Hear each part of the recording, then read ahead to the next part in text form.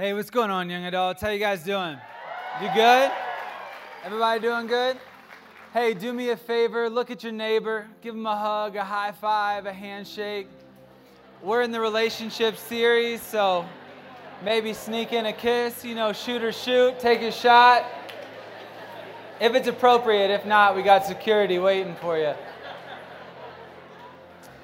Hey, question. How many people in here tonight, it's your very first time coming and checking out Young Adults on a Thursday night? Can we give it up for all of our new people here? Hey, I just want to say, here at Young Adults, our goal is to make you feel welcome and loved and at home. You don't necessarily have to believe what we believe to belong here, but I'll just be straight up with you. We will unapologetically preach Jesus because we believe that He is God, and we believe that He's the only way to a relationship with Him. And so my prayer for you tonight is, if you came in here hurting or wondering with questions, just know you belong. You don't have to have all your questions answered to fit in. But I do want you to know that our prayer for you is that you would experience Jesus in a way that you never have before. Maybe you've come in here tonight and you don't believe in God, or you're not sure if God's real. Our prayer for you is that you would experience the one and only life-giving God in a way that you've never experienced before. Because if I'm just being honest, there's not a single word that I'm able to say tonight that could do anything to change you. I can tell a couple corny jokes, and I'm going to share a story about me not being smooth one time, and that it'll be funny, but it won't change your soul. But Jesus can change your soul. And so tonight we're in our relationship series, and I had the honor and the privilege of talking to you guys about this concept of marriage.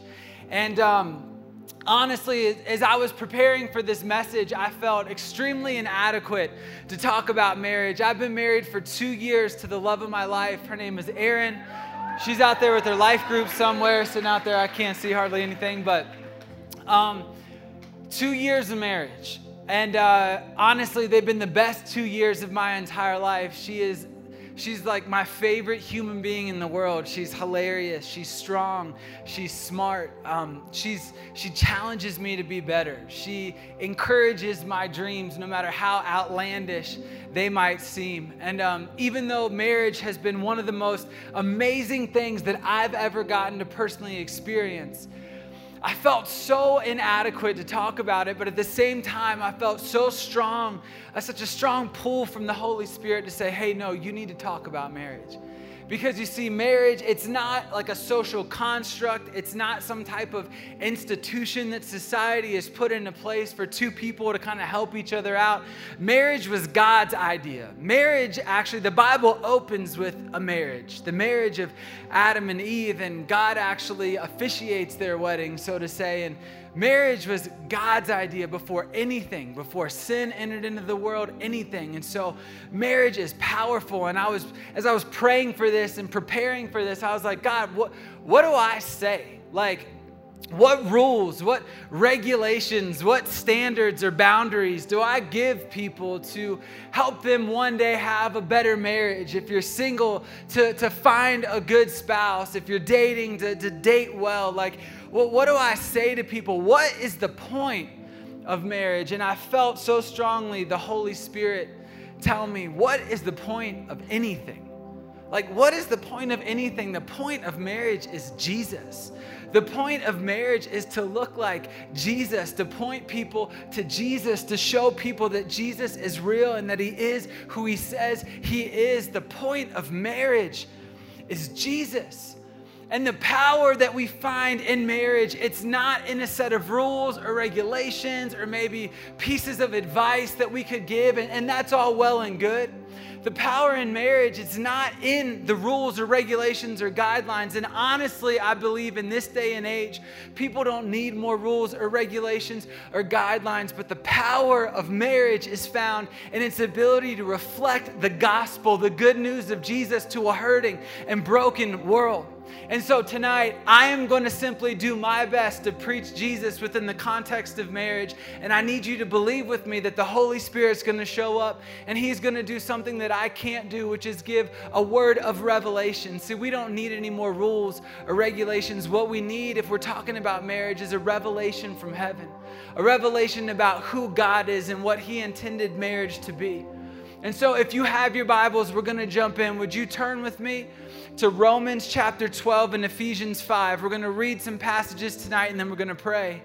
And we're going to jump into this thing. Romans 12, we're going to read from Romans 12 to Ephesians 5. I'm kidding. That'd take way too long. But Ephesians 12, starting in verse 1, this is what it says. It says this. It says, I appeal to you, therefore, brothers, by the mercies of God. I love that God's motivation for everything is mercy. To present your body as a living sacrifice, holy and acceptable to God, which is your spiritual worship. Now, don't be conformed to this world, but actually be transformed by the renewal of your mind, that by testing you may discern what is the will of God, what is His good and acceptable and perfect will. In Ephesians chapter 5, we're going to start in verse 28. It says this, the same way husbands should love their wives as their own bodies. He who loves his wife actually loves himself, for no one ever hated his own flesh, but we nourish it and cherish it just as Christ does the church, because we are members of His body. Therefore, a man shall leave his father and his mother. I'm just going to pause there and let that sink in for a minute. I'm kidding, guys. Men, sometimes it's good to get out of the house. All right, therefore, a man shall leave his father and mother. Y'all thought I was getting like real spiritual right there. That was funny. And he's going to hold fast to his wife. And the two are actually going to become one flesh. And I love how Paul says this. This mystery of marriage, this mystery of a man and a woman coming together and being one flesh and being faithful to one another. This mystery is profound. And I'm actually, as I'm describing this, I'm referencing Christ and the church. However, let each one of you love his wife as himself, and let the wife see that she respects her husband. Tonight, the title of my message is this: the power and the mystery of marriage. The power and the mystery of marriage. Let's pray. Jesus, we love you. And God, we are so aware that on our own we can do nothing. But with you, God, we have the power of the Holy Spirit to live a life that you have called us to.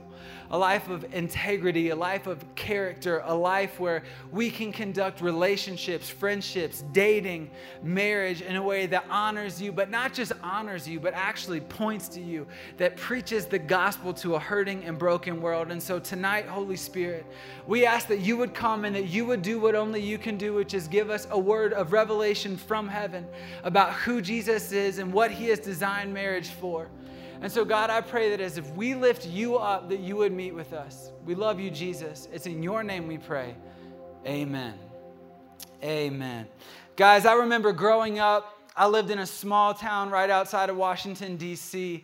And in 8th and 9th grade, that's kind of when you started being attracted to the opposite sex, right? In 8th and 9th grade, that's where you'd start writing like love letters and sliding them in people's lockers. Like, do you want to go out with me? Yes or no? And did any of you guys ever have that girl that circled or and you're like, we're done. I'm done with you already. You are the girl that has so much drama in your life already, I can tell.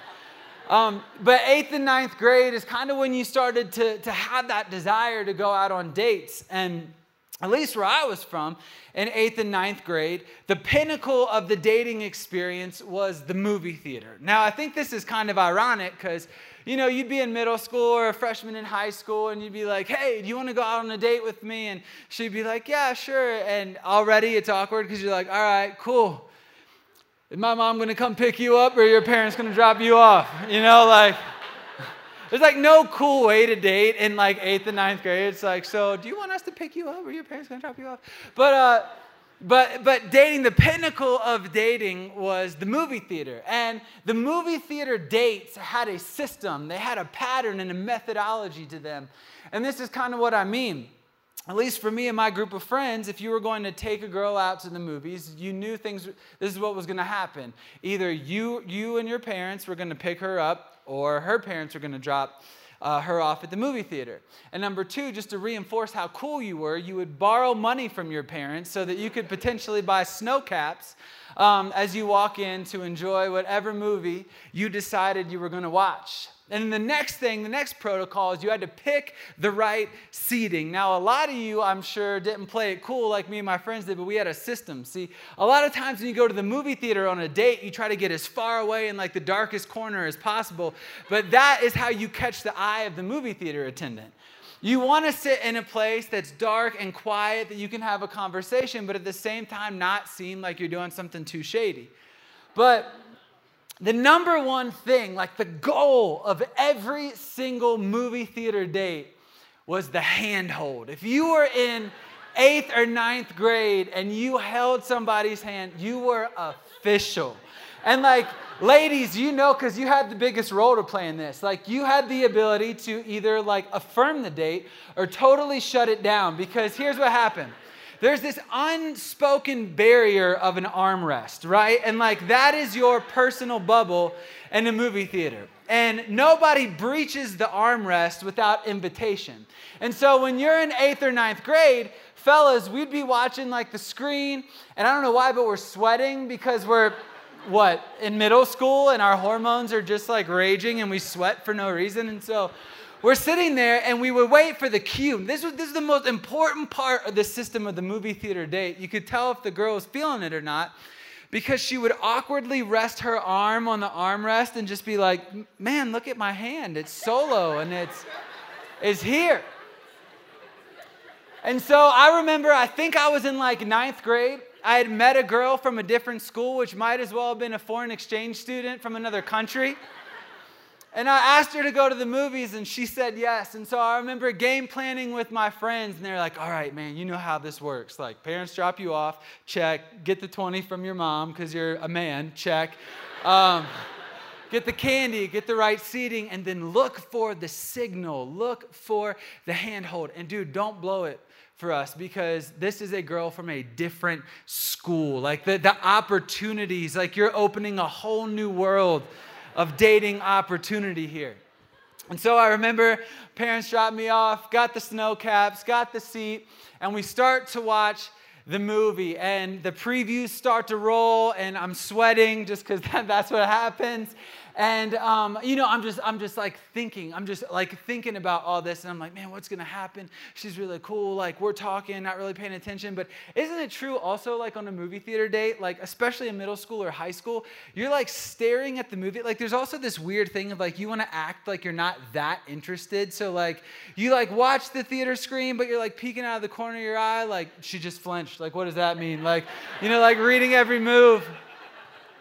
But the movie starts, and just like the system would have it, this girl awkwardly props her arm up and is like dangling it there. And so the whole time during the previews, I was watching her because I remember she had her purse on her lap and she had her hands kind of like wrapped around her purse. And I was like, well, is she going to give me the signal or not? And so she gives me the signal, and I'm telling you, God's honest truth, I freeze. I like absolutely freeze. And I'm like watching it out of the corner of my eye, and like I'm sweating more and more. I'm like, what am I doing? Like, there's the signal. Like, this is how it always works. Grab the girl's hand, and like 5 minutes go by and 10 minutes go by, and I don't know, but finally this girl gets this idea.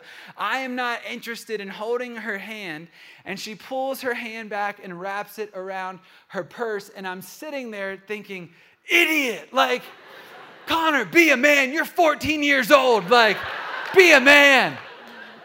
And so I'm like, just talking to myself, like my 14-year-old self, like, you can do this. Like, and I'd build up the courage, and I'd, just get so close to breaching the barrier, the armrest, and I'd be like, oh man, that was just, that was a scary part right there, huh? Whew. But I'm talking to myself, and I'm building this up, and I kid you not, I get to this point where I'm like, listen, I'm not blowing this for my friends. I'm not blowing this for me. I will hold this hand, and I will find new territory of dating for my 9th grade friends, all right? Like, I'm doing this for the crew. Like, and so I reach over, and I go to grab this girl's hand, and I realize I feel something, and I feel like her cell phone. And I'm like, okay, hey girl, I've kind of broke the code a little bit. I put my hand over, and I'm feeling your cell phone. Like, meet me halfway, all right? Like, you know what I'm trying to do here. And so I start like feeling around more, and I'm like, is that chapstick? Like, I think I feel chapstick. And then I like continue to like search for her hand, and I feel these keys start to jingle, and I look over, and I realize that I've actually put my hand inside this girl's purse. And so not only did I like deny her first attempt at holding hands, now she thinks she's being like held up in the middle of Lord of the Rings or whatever. And needless to say, that date began and ended in the movie theater, and my friends and I lost all connections to this other school. And this might feel a little bit of a stretch, but just follow me here for a second. When you're in 8th and 9th grade, movie theater dating has a system, right? It has like a code. It has a way things should go. And I followed that to my best ability. And in the end, it utterly failed me. And this world actually has a code. It has systems. It has messages that it is trying to send out, methodologies and patterns to try to form what you think about marriage and how you think about marriage. And the reality is, if we can follow and trace what the world says marriage looks like and what marriage should be about, if we're being honest, it's failing. And this takes me back to the verse we read in Romans chapter 12.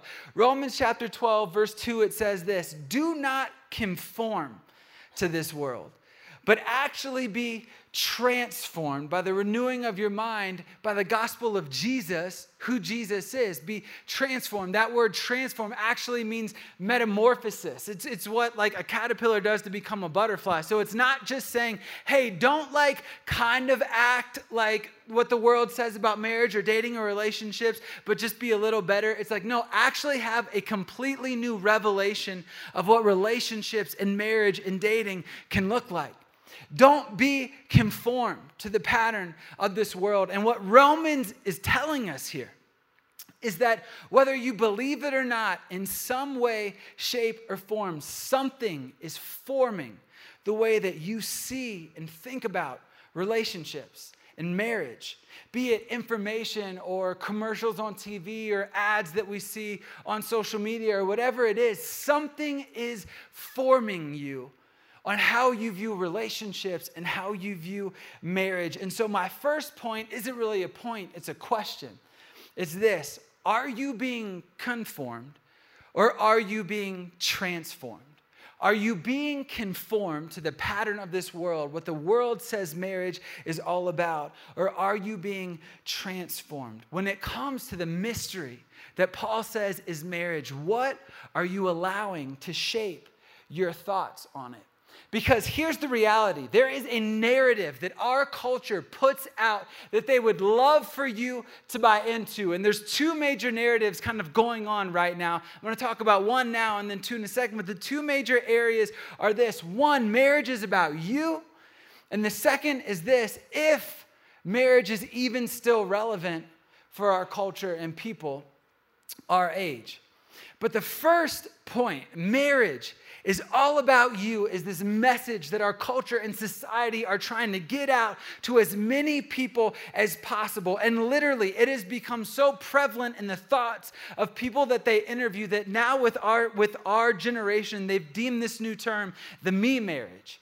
It is called the me marriage. And the me marriage is defined like this: it is a contract, not a covenant, but a contract with another person where you will stay committed to them. And here's the major phrase: as long as they check off all of your boxes and they're bringing some type of personal benefit to your life that you might not be able to achieve on your own. And here's just like kind of like a funny example, but it's a true example. And I don't think this is wrong necessarily, but how many of us have a single friend, or if we were single at one point, we did this. I remember I did this at one point, but we had this list of this ideal person that we would love to be married to one day. And if we're being honest, this list mostly revolves around us, like what we want out of the other person. Like number one on almost everybody's list is number one, they must have a six-pack. And all I got to say about that is don't ask for what you're not willing to work for, okay? I could stop right there and preach a whole message on don't pray for what you're not willing to work for. But so many of us like, all right, if I'm in a spouse, they have to have a six-pack. I don't even have a six-pack, but I want them to have a six-pack because I like that. That's appealing to me. The second thing, I want them to be pescatarian, but also know how to throw down some McDonald's sometimes. You know what I'm saying? I want them to be healthy. I want them to take fitness and health seriously, but I also want them to know how to throw down after YA driving by Taco Bell on the way home. That's what I'm looking for. Girl, are you it? You know what I'm saying?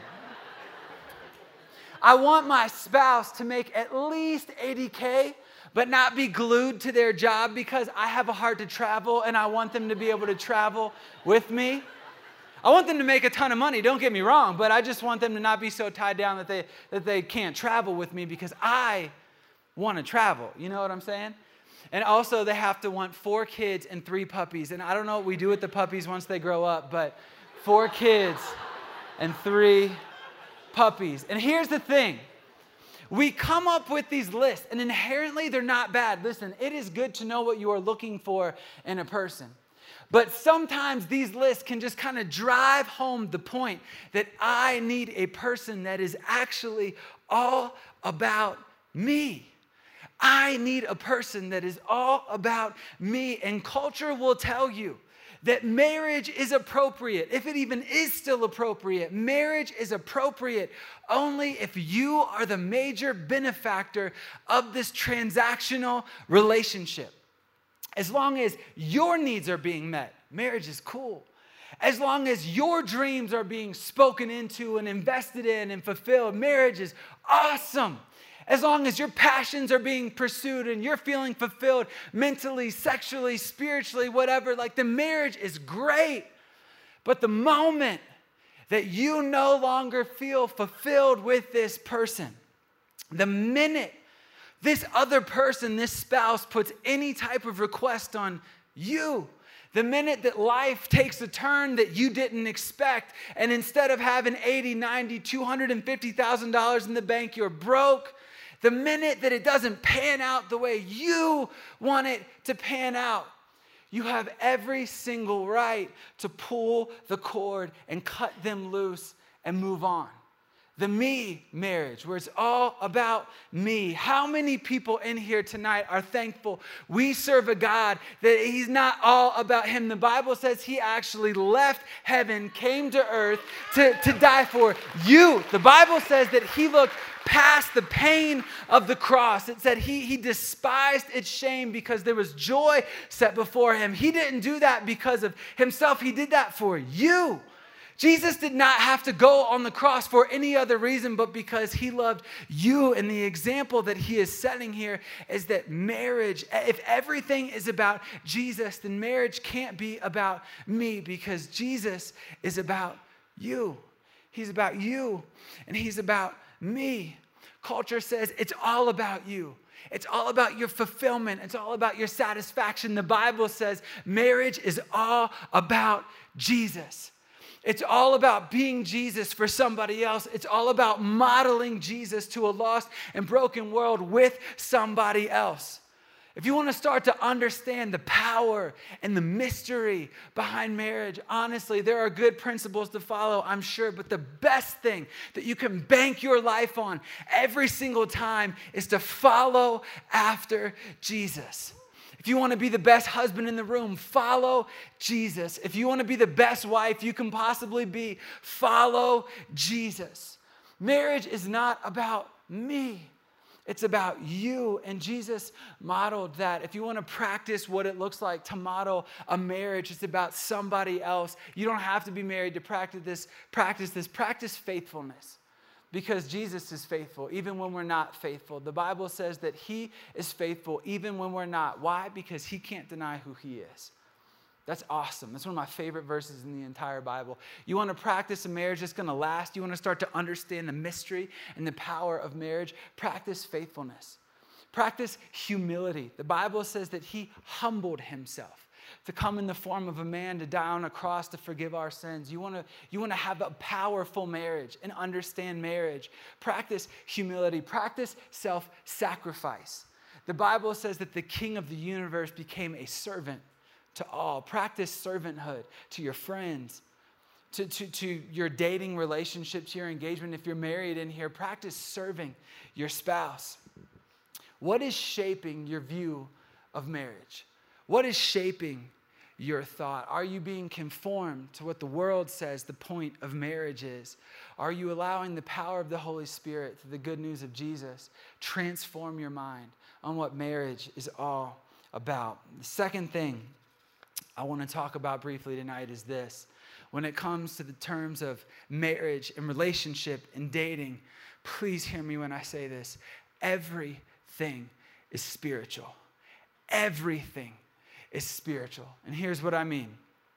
I got the privilege to travel with the church for a little while and go to a couple different countries in Europe. And the planes that we were on had movies that were either in languages I didn't understand or they just weren't that good. And so when we would go to the airport and get Wi-Fi, we would start to download, like shows and documentaries on our phones. And so I downloaded this documentary on Netflix based on monogamy. I don't know if Netflix made it or whatever, but I think the title was literally just monogamy. And it was like 30, 40 minutes, and I downloaded it. I was interested in it, and I was like, this is going to be encouraging. I want to learn about it, what these people say about it. And for the whole 30, 40-minute period that this documentary played, these brilliant minds from different universities and different medical fields and doctors literally spent 30 to 40 minutes just tearing down the institution of marriage and the relevancy of marriage. And these brilliant minds spent 40 minutes observing chimpanzees. No lie. And their thought was, these chimpanzees are not married.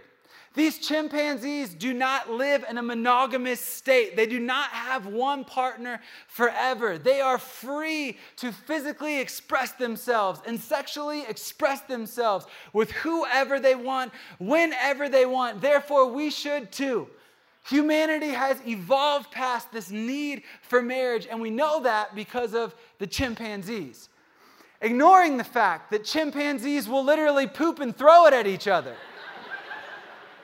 Or that no chimpanzee in the world has ever built a car, or ever built a city, or ever played basketball.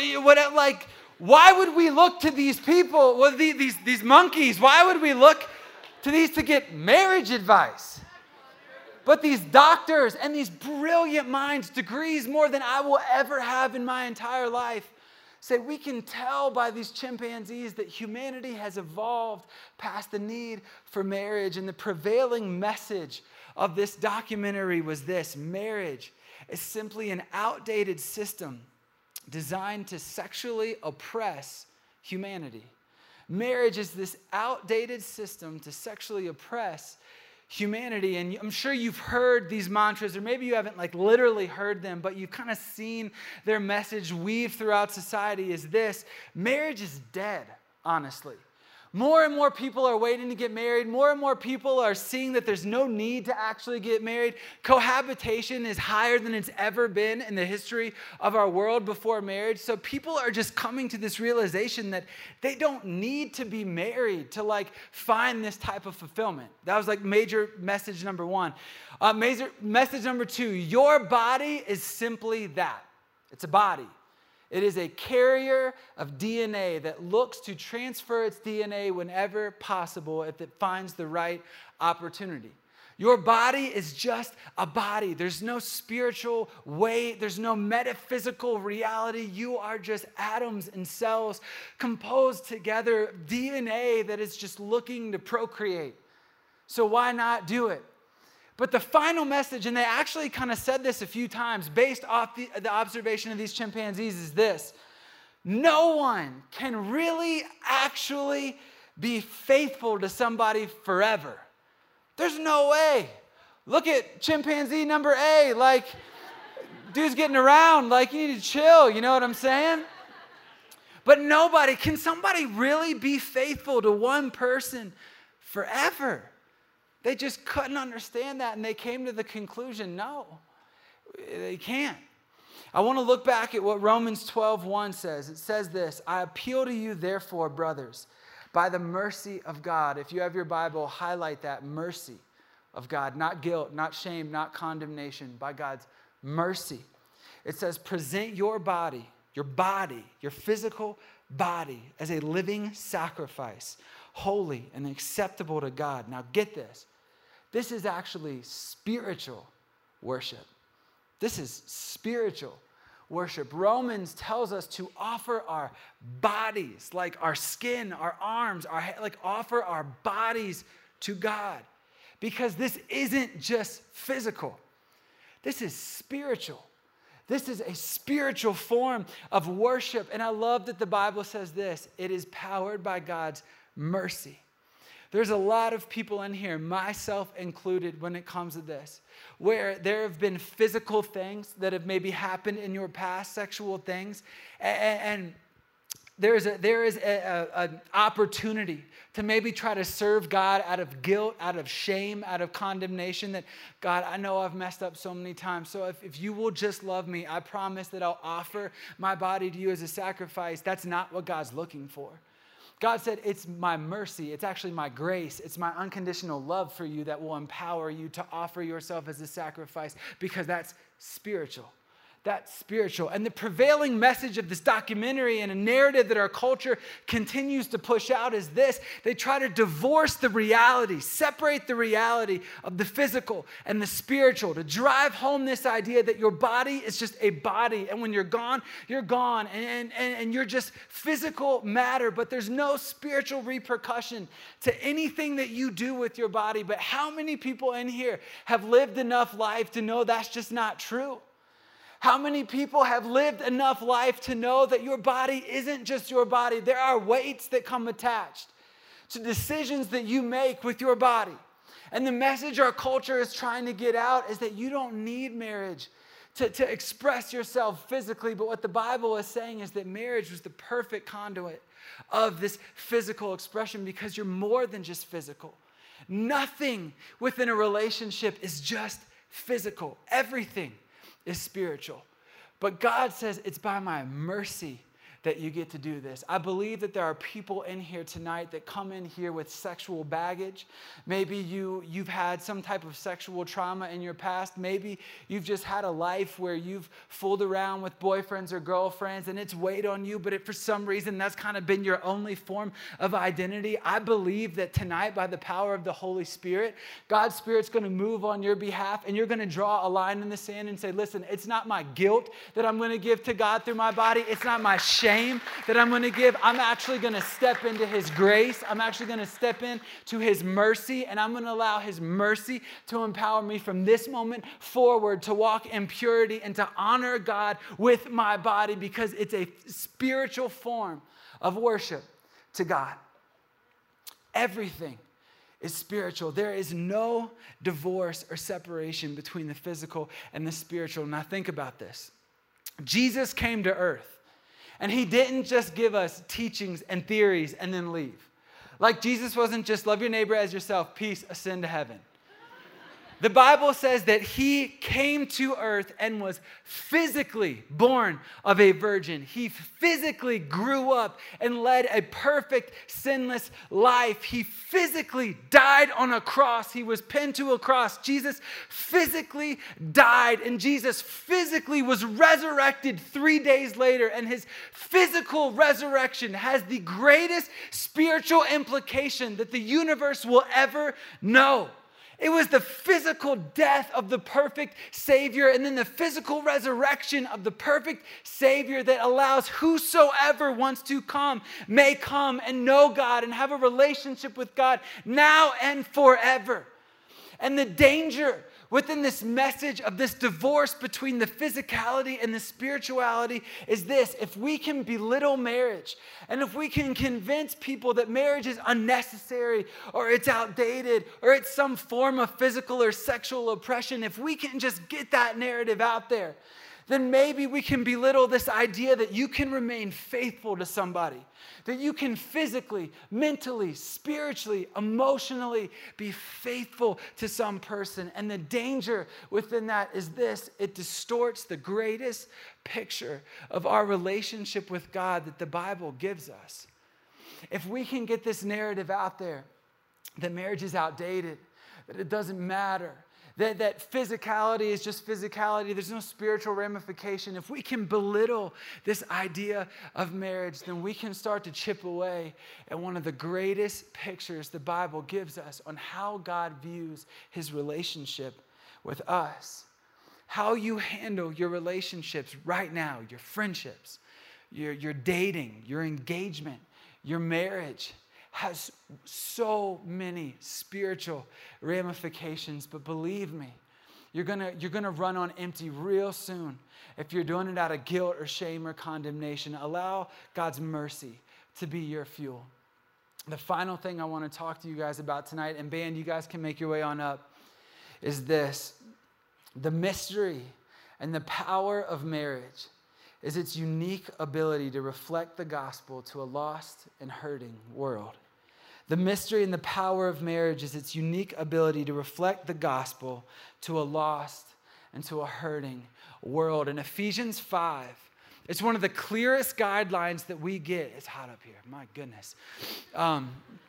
Ephesians 5 is one of the clearest sort of models that we get for marriage, especially within the Christian household. It's where Paul kind of lays out this idea of like husbands, how to treat your wives, wives, how to treat your husbands. This is where Paul says, wives, submit to your husbands, honor your husbands. And I just want to take a moment to clarify, it does not say women submit to men.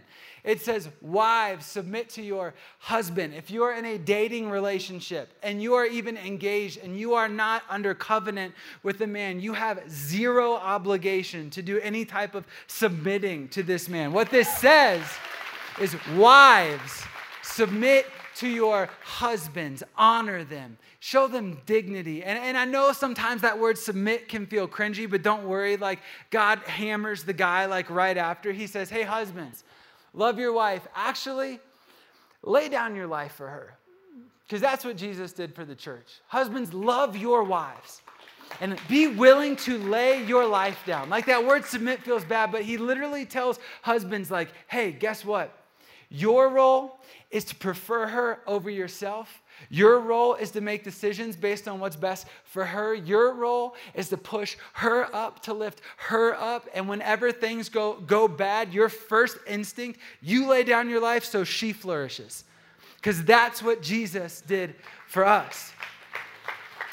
He talks about sort of like what a Christian household should look like. And then he says this one thing. And as I was studying for this, it caught me off guard and sort of took me by surprise, but I loved it. Paul says this in Ephesians 5. He says, therefore, a man will leave his father and his mother, and he'll hold fast to his wife, and the two will become one flesh. I want to say something real quick about that statement.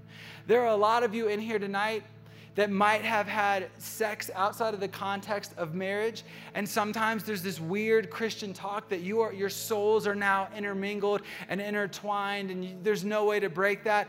The major context of two becoming one flesh isn't just sex. That is a little bit of a part of it, but it's actually going under covenant with somebody. Because covenant is stronger than sex. Covenant is something that you will not ever leave. It will not ever break. It can never be broken. Covenant is what binds two souls together before God. It says, a man will leave his father and his mother and hold fast to his wife. Two will become one. And then I love this. Paul says this. This mystery is profound. I wonder if he said that because Paul was single. You know what I mean? Like, I don't get it. I can't get a girl. Like, it's a profound mystery. No, but he says this mystery is profound. And then he says this, after laying out like the way husbands and wives should interact with each other, he says this, I'm actually saying this about Christ and the church, this mystery of marriage. It's not just about a man and a woman coming together. It's about Christ and the church. And I think it's funny because Paul calls marriage a mystery. And I think that's like kind of a great word that our culture would define marriage as, right? Like our culture would say marriage, like staying with one person forever. Why would you do that? That's a mystery.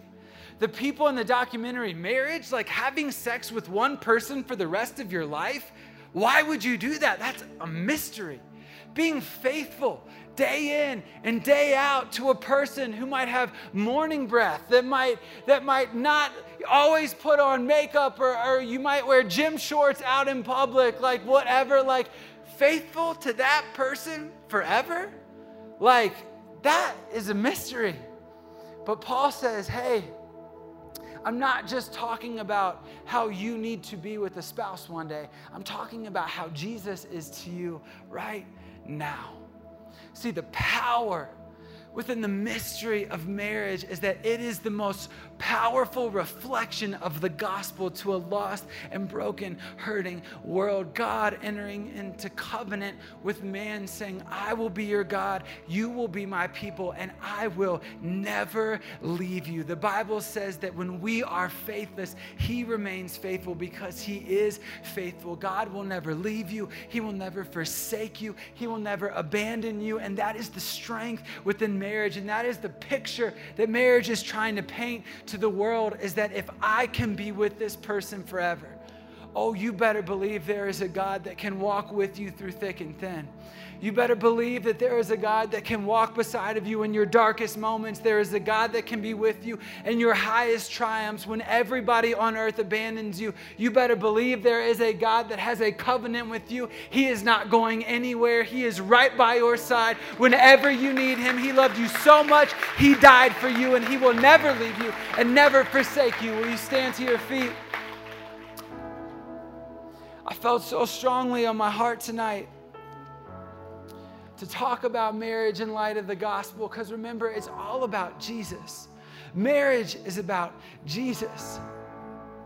And my prayer was that not only would we get a revelation from heaven about what marriage is, my prayer was that people in here tonight would get a revelation from heaven about who Jesus is.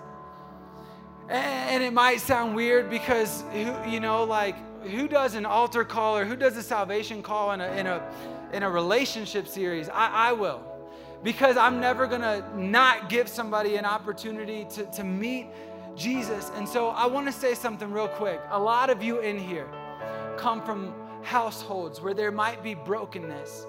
You might have been in a household where your parents didn't stick it out, and you haven't seen what it looks like to be together forever. Or maybe you were born into a single family home. Can I tell you right now, the invitation of this marriage of Christ and his church still stands for you. You don't need a perfect picture within your family, because guess what? We're all broken. We're all flawed. We're all hurting. But Jesus, he's perfect, and he will never leave or abandon you. And I want you to know clear as day that Jesus loves you right now as you are, with all of your baggage. He doesn't want you to get yourself right. He wants to get you right. And you literally do that by asking Jesus to come into your heart. And so I want everybody in this room to close your eyes. If you're in here tonight and you felt the Holy Spirit just putting an impression on your heart, I know it might sound weird, but if you've just felt like the God of the universe was trying to connect with you tonight, and maybe you don't know him, maybe you don't know who he is, but tonight you want to make a decision to say, I'm going to follow Jesus. I'm going to accept his invitation to be in a relationship with him forever. If that's you, would you just raise your hand? Would you raise your hand? Hands going up all over the place. Would you pray with me? Jesus, we love you. God, everything is for you. The Bible says the earth and everything in it is yours. The Bible says you created everything. All things were made by you, and all things were made for you. And so tonight, as a group of young adults, I pray that we could get a revelation from heaven that our marriages were given to us that are designed to point towards who Jesus is, to show people the good news of the gospel of grace, that even within a marriage, it can point to salvation. It can point to a cross. It can point to forgiveness. It can point to grace, and that shame has no power here. Bondage, baggage, no power here. Guilt, no power here, because where the Spirit of God is, there's freedom. Jesus, we love you so much. We invite you in this place as we worship you tonight. It's in your name we pray. Amen.